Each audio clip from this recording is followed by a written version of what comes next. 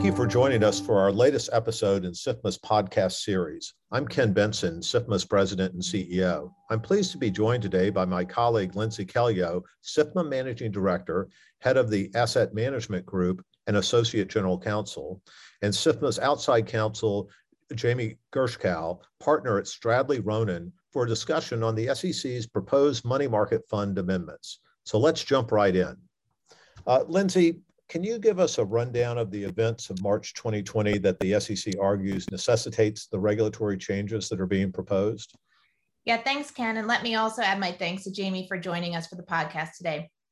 So the SEC, and also I'll say the prudential regulators as well, believe that in March 2020, the COVID-19 pandemic caused panic, leading investors to reallocate their assets into cash and short-term government securities.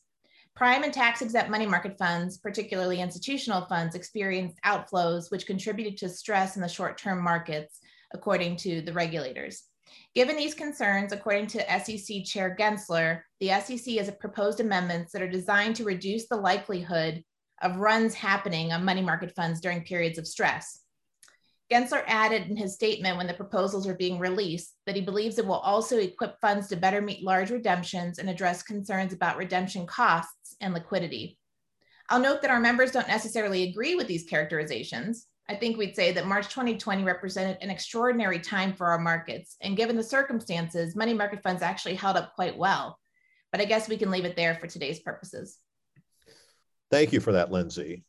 Okay, Jamie, so let's get to the current proposal. Can you give us a high-level overview of the key elements that are important to our members? Sure, and thanks for having me join you on today's podcast.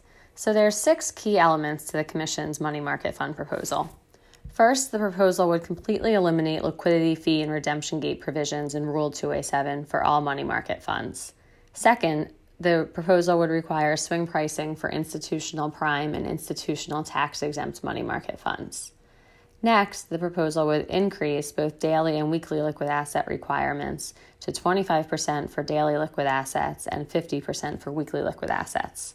There's also some related board notifications and filings on Form NCR if a fund depletes 50% of those liquidity buckets.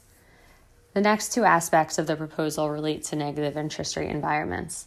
The proposal would prohibit certain mechanisms for maintaining a stable NAV per share in negative interest rate environments, such as by reducing the number of fund shares outstanding. And this would include reverse distribution mechanisms.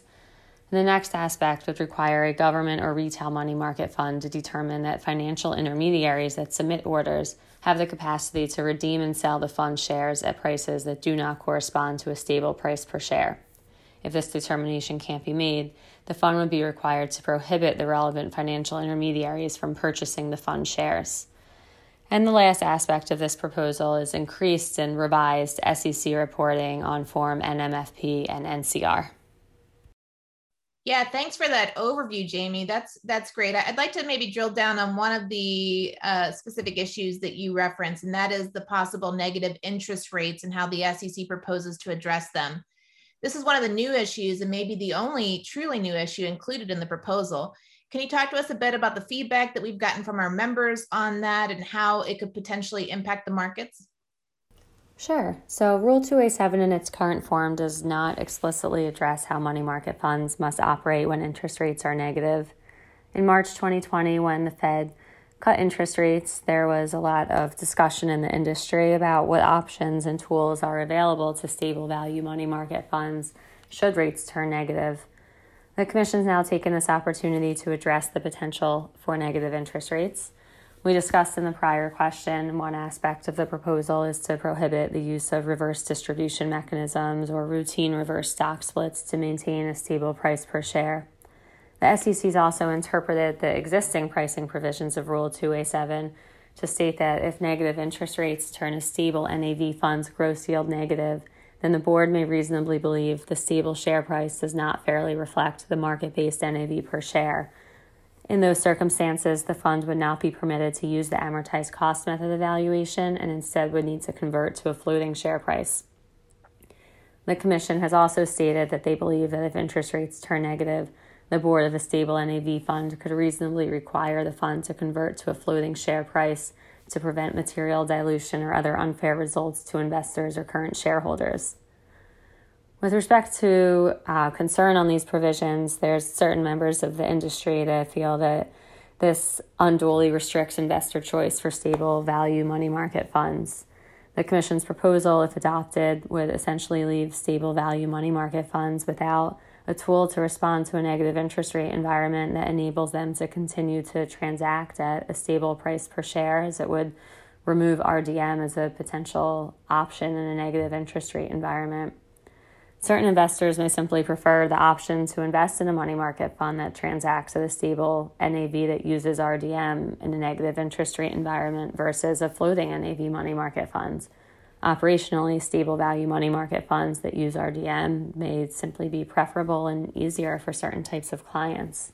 And should the Commission adopt this proposal that would prohibit RDM, the Commission is removing and eliminating a preferred investment choice for investors rather than respecting investor choice.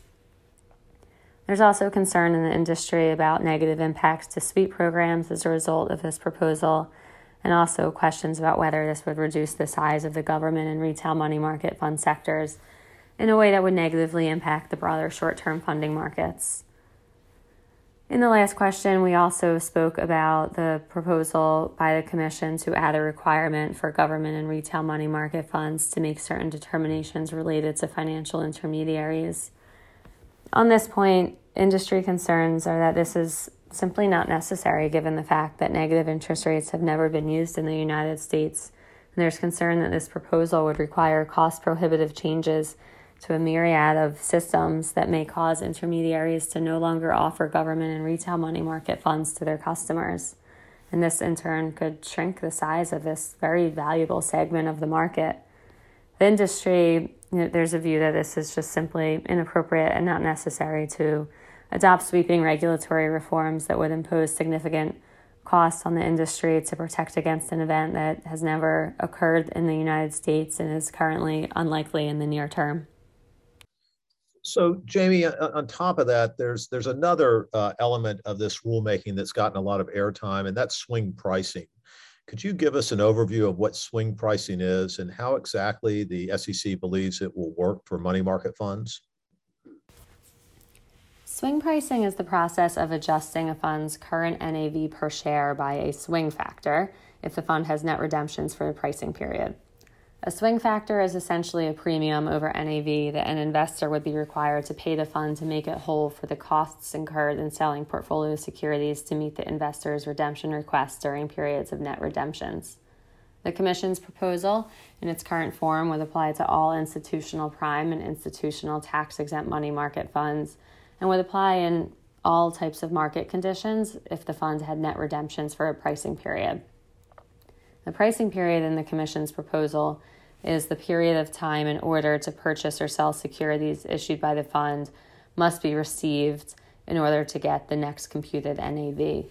And this definition is intended to accommodate money market funds that have multiple NAV strike times per day, but would require those funds to go through the swing pricing process for each corresponding NAV calculation throughout the day. Under the proposal, a swing pricing administrator would be responsible for determining the swing factor through good faith estimates of the cost the fund would incur if it sold a pro rata amount of each security in its portfolio, or essentially a vertical slice of its portfolio, to satisfy the amount of net redemptions that it had for the pricing period. Determination of the swing factor, including the factors that the swing pricing administrator is required to consider, differs depending upon whether the fund exceeds a market impact threshold that the SEC has set in this proposal. In determining whether a fund has net redemptions and the amount of net redemptions, the swing pricing administrator makes this determination based on receipt of sufficient investor flow information for the pricing period and may include reasonable estimates where necessary. Now, for funds with net redemptions for the pricing period, the good faith estimates used in the swing factor include spread costs, such that the fund is valuing each security at its bid price, and transaction costs. If the institutional fund has net redemptions for a pricing period that exceeds a market impact threshold, which the SEC has currently defined as 4% of the fund's NAV divided by the number of pricing periods the fund has in a business day, then the swing factor would also be required to include market impacts.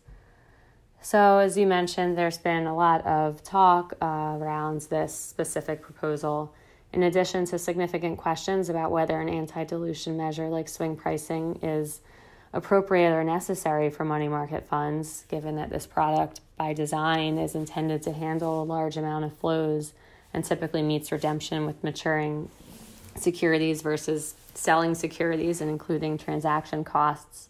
There's a lot of serious questions about this proposal and whether this essentially eliminates the cash management functions for which money market funds are used and designed. There's also a host of significant operational issues. For example, do money market funds have sufficient flow information in order to make these determinations for swing pricing within their current time periods for settlement? Will these funds still have enough time to provide same-day settlement under this proposal?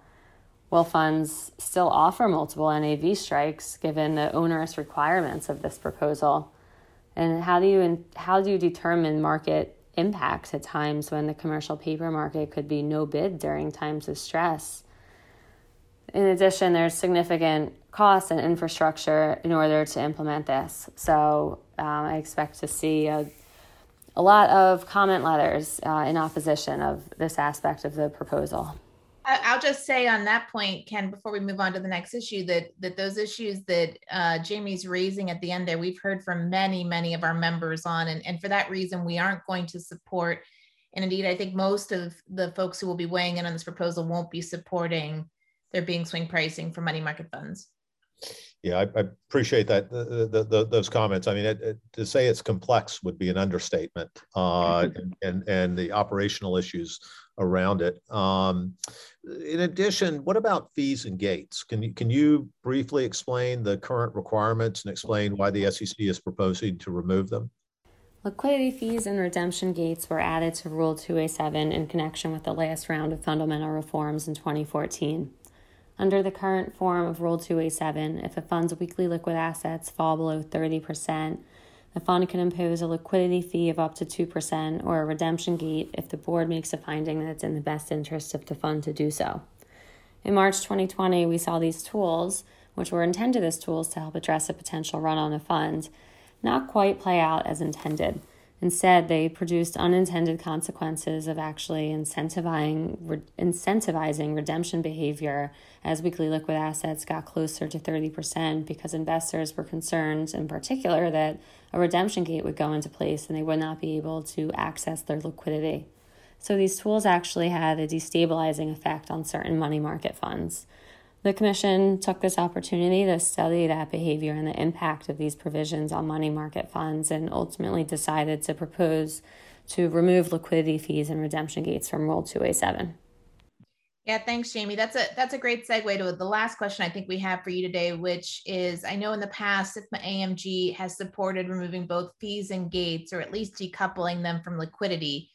But in the comment letter that we're currently drafting and putting together, I know we're discussing potentially putting in an alternative fee structure. Can you discuss why that's important and why we're looking at providing that to the SEC in our written comments? Sure. So for the extensive reasons we've discussed previously, there's strong opposition to the Commission's swing pricing proposal. And given the extensive issues related to swing pricing, to the extent that the Commission continues to believe, based on data-driven findings and analysis, that an additional anti-dilution mechanism is necessary for certain types of funds, there's a sentiment that using liquidity fees as this mechanism for certain types of money market funds may be the better approach, and that a properly defined and calibrated fee can successfully serve as an effective and preferable liquidity risk management tool, to the extent that there's data and findings that support the notion that money market funds even experience dilution in a manner that requires an anti-dilution tool. Among some of the benefits that a liquidity fee could offer as compared to swing pricing is that liquidity fees can provide greater transparency for redeeming investors of the liquidity costs they're incurring, whereas investors might not have as much insight into the swing factor being applied and when it would be applied. Liquidity fees also provide a mechanism for imposing liquidity costs directly on redeeming investors without also providing a discount to subscribing investors through a downward adjustment of the fund's transaction price. And investors are more familiar with the concept of liquidity fees from the adoption of reforms in 2014 that imposed liquidity fees for money market funds, and also from the open-end mutual fund construct that permits the charging of redemption fees. So we're currently working through what a liquidity fee structure could look like, but to the extent that, based on data and analysis from the SEC, that an anti-dilution mechanism is needed, we think that a properly calibrated liquidity fee could address the SEC's anti-dilution concerns and meet their policy goals in a more effective manner than swing pricing. Thank you, Lindsey and Jamie, for joining me today to help provide some background and clarity on these proposed money market fund amendments. SIFMA's Asset Management Group will continue to engage with the U.S. Securities and Exchange Commission, as well as the Financial Stability Board, IOSCO, and other global regulators as potential rulemakings develop. Thank you for listening today for this discussion. And to learn more about SIFMA and SIFMA AMG and our work to promote effective and resilient capital markets, please visit www.sifma.org.